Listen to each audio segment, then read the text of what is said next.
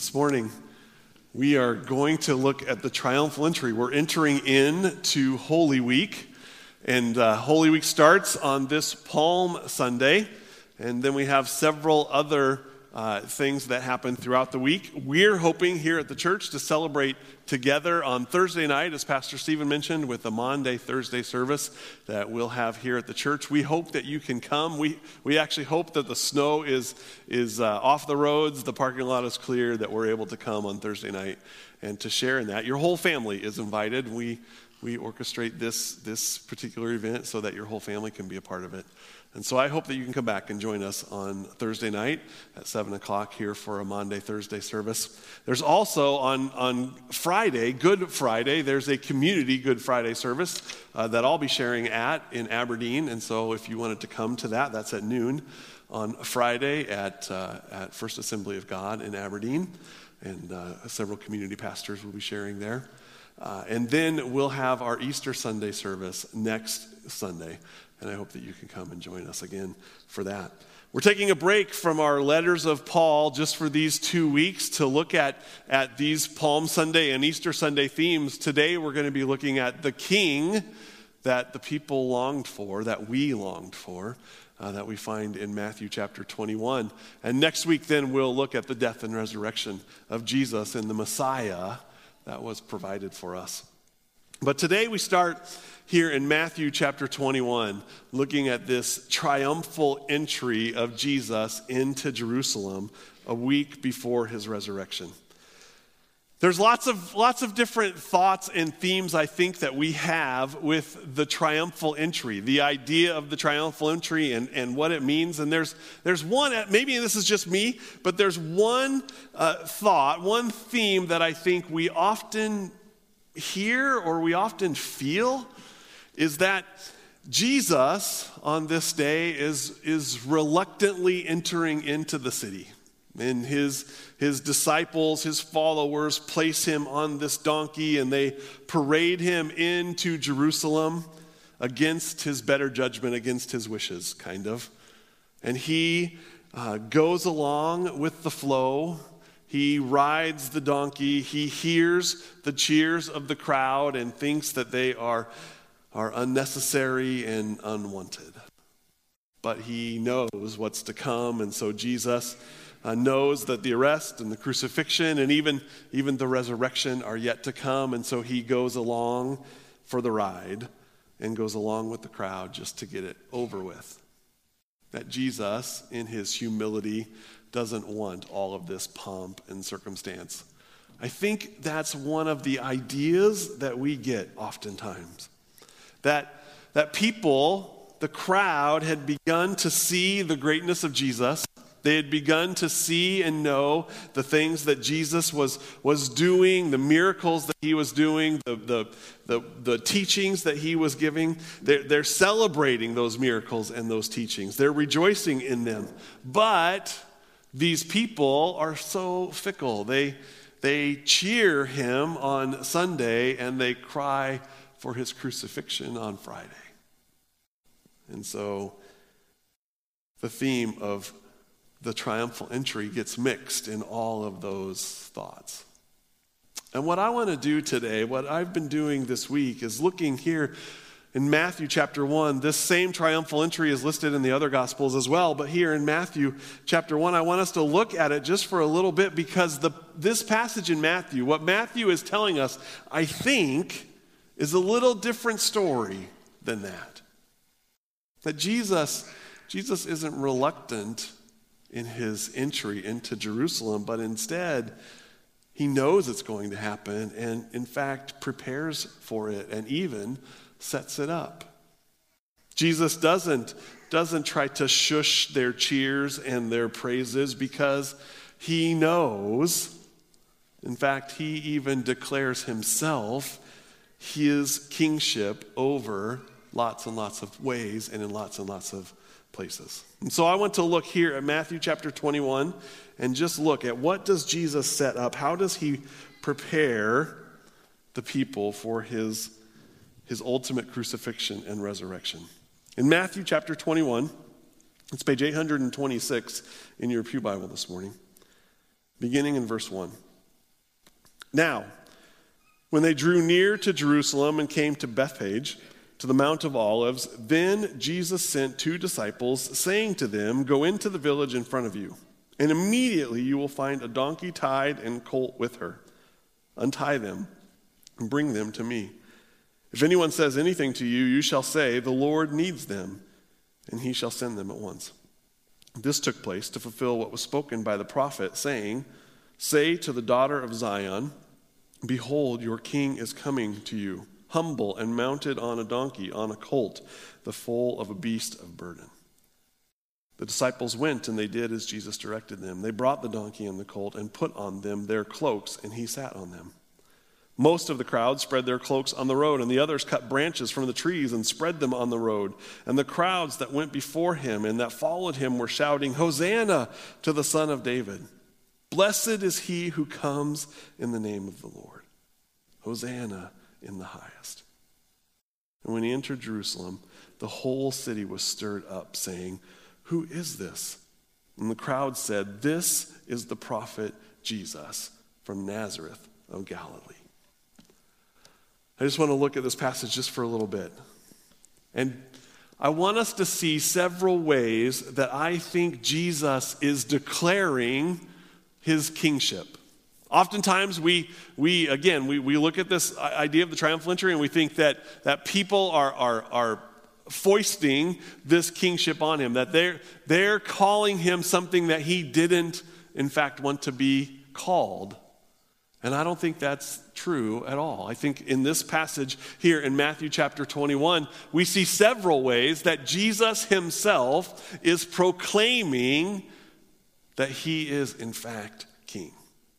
And one of the first ways I think we see that is that Jesus shows here at the beginning of this passage that he is a sovereign and divine king.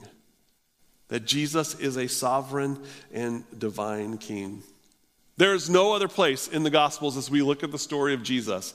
There is no other place except here that Jesus tries to arrange some kind of transportation other than his 2 feet. Everywhere else in the New Testament, Jesus walks. Jesus walks everywhere. There are some places he appears, I suppose, but Jesus never lines up some kind of other mode of transportation. This is the only place that we see it in the whole New Testament. Right here. Jesus never had a need for a donkey. He never had a need for a colt anywhere else, but here he does. And in fact, as he has need of them, he orchestrates and plans the exact right kind of transportation for him. He doesn't send his disciples off to say, "Go and find something for me to ride and bring it back here so that I can ride in to Jerusalem." Jesus has a perfect orchestrated plan. Some would say, and I think they could be right, some commentators would say that Jesus previously must have arranged this. He had already talked to the owner. He knew that the owner was going to have this donkey and the donkey colt side by side in the town just ahead. And so he had previously set it up. He'd previously arranged it. He sent his disciples knowing that it would be there because he had already made those arrangements. That maybe is true. Other commentators, though, say that this is a sign of Jesus' omniscience, that he knew exactly what was up on the road ahead without ever seeing it, without ever arranging it. He knew that it was there, and he sent his disciples to go and to get it. I don't think it makes any difference. Whether it was divinely ordained or previously arranged, either way, Jesus was very intentional in telling his disciples what he wanted and what he needed and how they could accomplish it for him. He's sovereign in the way that he rules and the way that he orchestrates and the way that he moves things together so that exactly what he wants to be accomplished is accomplished. But he's not just sovereign in the way that he does this, but he's also divine. He tells the disciples, when you go to get this donkey and you go to get this colt, and someone says something to you, what should they reply? The Lord needs them. The Lord needs them. Again, this could have a couple of different ideas, a couple of different thoughts. One of them could be that Jesus is telling them, when you come against these men and they say, what are you doing trying to take this colt and donkey? You say the Lord, the word is for God, that the Lord God needs them, that God is in need of this as part of what he is trying to accomplish. Or some other commentators say that Jesus is actually telling them, say the Lord, meaning himself, that I am God, I am the Lord. Tell them that I, the Lord, needs them. Jesus here is not shying away from his divinity. It may be open for interpretation. We may not totally understand exactly how Jesus meant it, but I don't think that Jesus was shying away from the fact that he was showing them these animals were going to be used for a divine purpose. These animals, the usage of these animals, had a divine purpose. Jesus makes it clear. These are going to be used by God. Whether he meant the God who orchestrates and arranges it or the God who sits on them. He said these are going to be used by God. Jesus is a sovereign and divine king. He arranges this colt and donkey. He intentionally chooses these animals, Matthew tells us, to fulfill what was spoken by the prophet. This prophet that's quoted here in Matthew chapter 21, verse 5, actually comes from the prophet Zechariah. In Zechariah chapter 9, Jesus intentionally chooses the donkey and the colt so that he might fulfill this prophecy that came 500 years before this day.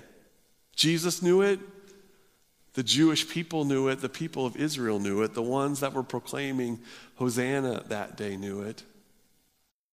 They knew the prophecy. They knew the Old Testament. They knew. And Jesus intentionally chose this. This is the prophecy. It's on the screen there in Zechariah chapter 9. Rejoice greatly, O daughter of Zion. Shout aloud, O daughter of Jerusalem. Behold, your king is coming to you. Righteous and having salvation is he. Humble and mounted on a donkey, on a colt, the foal of a donkey. In Zechariah chapter 9, the prophet says, this is how he will come. And so Jesus shows he's not only sovereign and divine, but Jesus here in Matthew chapter 21 shows he's also the prophesied king, the one who was to come. He shows by his choice of this donkey that he is exactly who the Old Testament declared that he would be. He also shows that this passage in Matthew 21 also shows us that Jesus is in fact the Savior King. As the people began to cheer, as he rides on the donkey and people take off their cloaks and lay them down and they lay the palm branches, they cut the branches off the palm trees and lay them in the road, they also began to cheer, Hosanna to the Son of David. Blessed is he who comes in the name of the Lord. Hosanna in the highest. And never once do we hear Jesus saying, shh, don't say those things. Shh. Never once. Jesus doesn't shush the crowd. This cry, Hosanna, we see it one time in the Old Testament, in Psalm 118. In Psalm 118, psalmist writes, save us, Hosanna. Save us, we pray, O Lord. O Lord, we pray, give us success. Blessed is he who comes in the name of the Lord.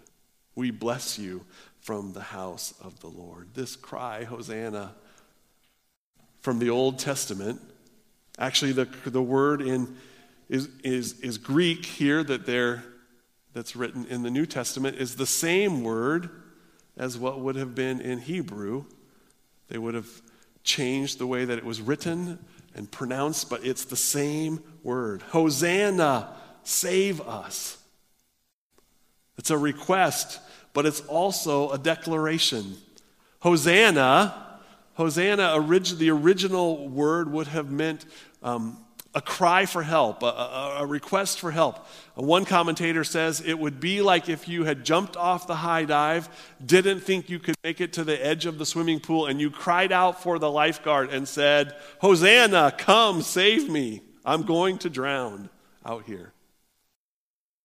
But Hosanna also becomes not just a request for help, but a statement of help. Hosanna also becomes salvation is here. It would be as if you jumped off the high dive and landed in the water and didn't think you would make it to the side, and so you shouted, Hosanna, come and save me. And then as the lifeguard arrives and grabs you and puts his arm around you and lifts you out of the water, you would shout, Hosanna, rescue has come, I'm saved. Both of those ideas are exactly true. And so as these people shout, Hosanna to the Son of David, they're shouting, save us, and they are shouting, we are saved. Rescue us, and we are rescued. Help us, and our help is here. Jesus hears those, and he doesn't shush them because he knows, in fact, he is worthy of those declarations. That praise is for him. That he is there to save them, and their Savior has come. But it's even in these cries that we begin to see that there's a bit of a difference. That there's a difference in what the crowd is crying for and what Jesus is actually declaring, what Jesus is actually pointing to. Hosanna to the Son of David, commentators tell me, would have been seen as a national cry. Hosanna, save us, Son of David, would have meant the people of Israel. And as they cry out that day, they're saying, rescue us, rescue the people of Israel, rescue our tribe, rescue our people, rescue our family. It would have been a national cry. They weren't crying out for rescue of all people. They weren't crying out for rescue from their sin. They were crying out for rescue from those that had authority and dominion over them. It would have been a national cry. It would have been similar to us crying out, God bless America, or God save the King. The crowd is celebrating their arrival of a national rescuer, not knowing that he was riding into town to in fact be their sinless Savior. Jesus hears these cries, but he has already begun to point not to the mission that they're crying out for, not for the mission that they're calling for, but instead he's begun to point to his alternative mission. Jesus shows that he's a peaceful king. And he shows it in the selection of his ride into town. I already told you that he was intentional about what he chose. The donkey and the donkey colt to come into town. Arriving rulers, conquerors, they didn't ride into town on donkey colts. Celebrated rulers don't ride into town on a donkey. They ride into town on a stallion. Conquering rulers are not, they are surrounded by all kinds of their staff, all of these people who are there to care for them. They're surrounded by those that help them, that those that adore them. They enter into a city with a trumpet call. an announcement that they have come. They ride in victorious after battle. That's really what the Jewish people, the Hosanna to the Son of David criers, were hoping for. That Jesus was coming in, riding in on this donkey to overthrow the rule of the Romans, to bring them back to the people that they once were. And Jesus is intentional in his choice of transportation that day to show he is not the conquering king riding into Jerusalem, but instead is a peaceful king. He intentionally chose and arranged for an unbroken donkey colt, surrounded by lowly Galileans as he walked into the city, as he rode into the city, as they walked into the city, to show a sign of peace. He comes not as a conquering hero, but he comes as a peaceful king. And not just a peaceful king for the Israelites, but he was a global king. He comes as a global king, not a national ruler. If you go back to Zechariah chapter 9, and the people would have known this quote, we only get the first verse, chapter 9, verse 9, here in Matthew chapter 21, but the continuation of Zechariah chapter 9, I think it's on the screen as well, and verse 9 says, rejoice greatly, O daughter of Zion, shout aloud, O daughter of Jerusalem. Behold, your king is coming to you, righteous and having salvation is he, humble and mounted on a donkey, a colt, the foal of a donkey. We've heard that. It goes on to say, though, that I will cut off the chariot from Ephraim and the war horse from Jerusalem, and the battle bow shall be cut off, and he shall speak peace to the nations. His rule shall be from sea to sea and from the river to the ends of the earth. Jesus is saying, I'm not here just for my family. I am not here just for the Israelites. I am not here as a national king. I am here for the world. I bring peace to the nations. My rule shall be from sea to sea and to all the ends of the earth. I come for all who will believe. He's a king who comes in peace. He's a king who comes for the whole world. And I think Jesus also is saying here in Matthew chapter 1 on this triumphal entry day, that he's coming, he's entering into the city that day. But we know he's also a king that is going to come again, another coming king. He does not arrive that day as the coming king, but we know that there is a day still yet to come where he is coming. And in fact, I think the point that Jesus might be making here, the picture that he wants us to see here, is the vast difference between the way he enters into the city, surrounded by Galileans declaring his praise, on a donkey colt, rather than the way that most conquering rulers would have entered. This peaceful global king arrives in this humble way because one day he won't. Revelation chapter 19, this will be on the screen for you as well. Revelation chapter 19 tells us how one day this king, Jesus, is going to return. The writer of Revelation says, then I saw heaven opened, and behold, a white horse.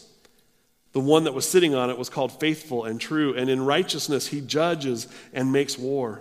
His eyes are like a flame of fire, and on his head are many diadems. And he has a name written that no one knows but himself. He's clothed in a robe dipped in blood, and the name by which he is called is the Word of God. And the armies of heaven, arrayed in fine linen, white and pure, were following him on white horses. From his mouth comes a sharp sword, with it to strike down the nations, and he will rule them with a rod of iron. He will tread the winepress of fury of the wrath of God the Almighty.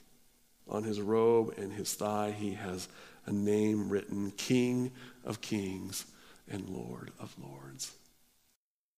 Jesus knows on this day that he enters in on this donkey colt that he's coming back on another day, not on a colt, but on a white horse.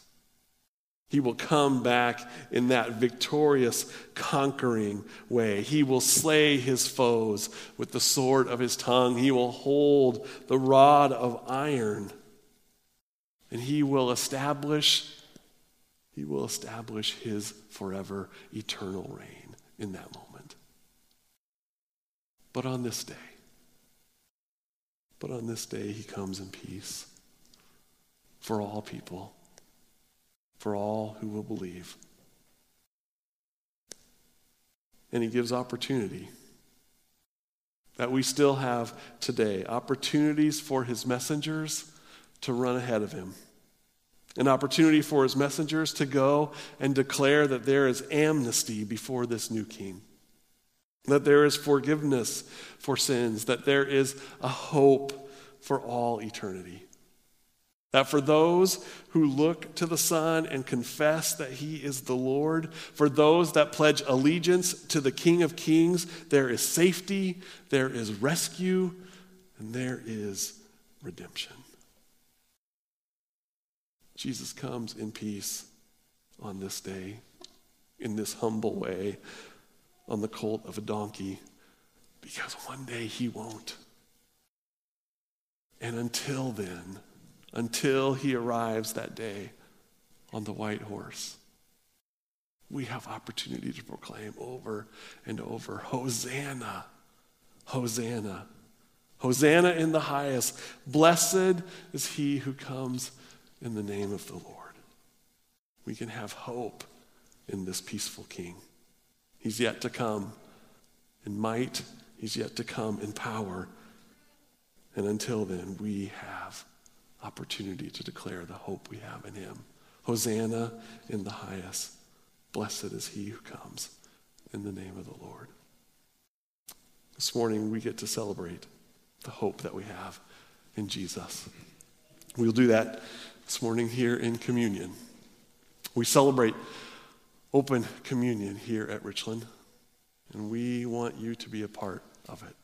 The worship team is going to come and lead us. The elders are going to come and direct us this morning. You have an invitation in your bulletin. It's also on the screen. We invite you today to read that invitation. If you can live under that invitation, we want you to celebrate in communion with us. We want you to rejoice in the hope that we have in this peaceful, global King. We'll ask each of you to come. The elders will release you from your pews. We'll have you walk by. If you are unable, though, to walk by or don't want to walk by, we understand that. If you'd like someone to serve you, just wave the elder down and make those arrangements with that elder.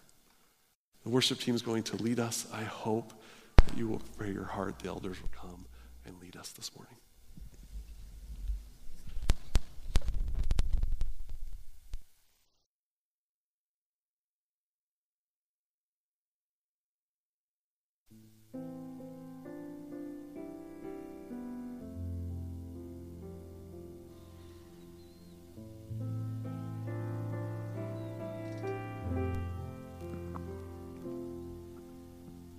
Behold the Lamb who bears our sins away, slain for us.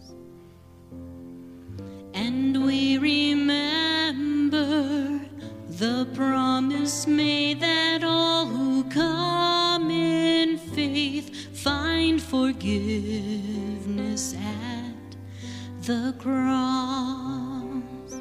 So we share bread of life, and we drink of his sacrifice as a sign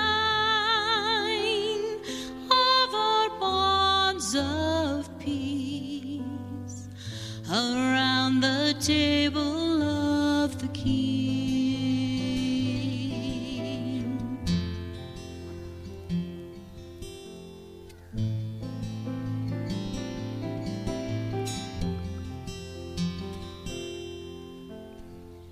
the body of our Savior Jesus Christ, torn for you.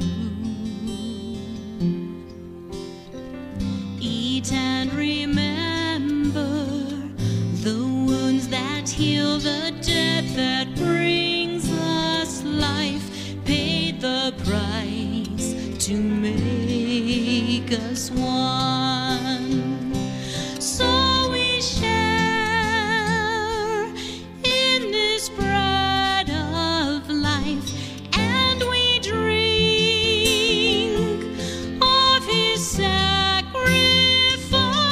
as a sign of our bonds of love around the table of the King.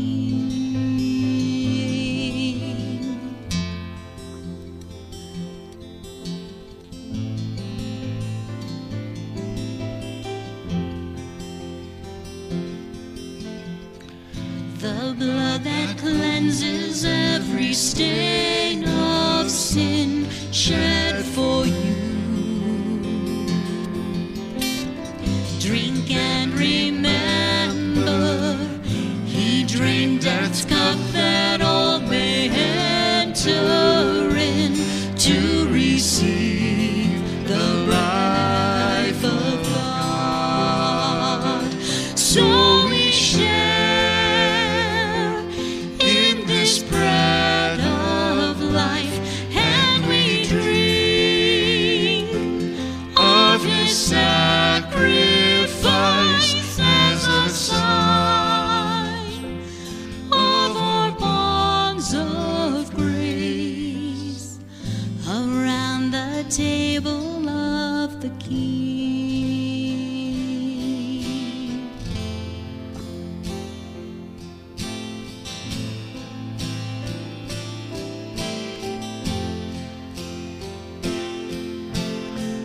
And so with thankfulness and faith we rise to respond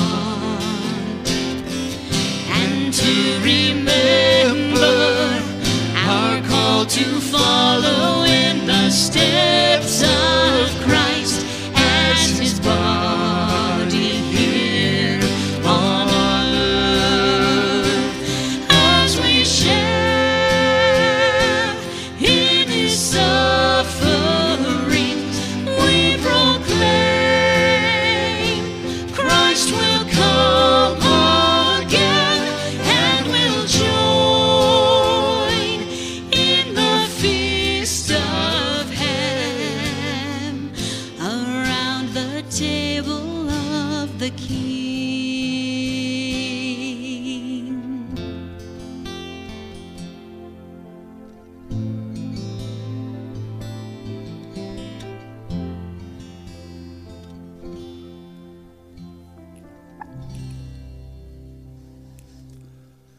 This represents the body of our Lord Jesus Christ. Take and eat and be grateful.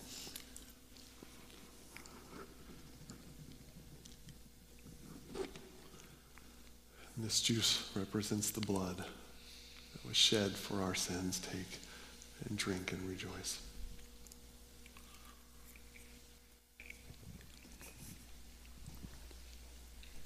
Let me invite you to stand for our benediction this morning. Benediction comes also from Revelation this morning, another passage. Worthy is the Lamb who was slain to receive power and wealth and wisdom and might and honor and glory and blessing. To him who sits on the throne and to the Lamb be blessing and honor and glory and might forever and ever. Amen. Thanks for coming this morning.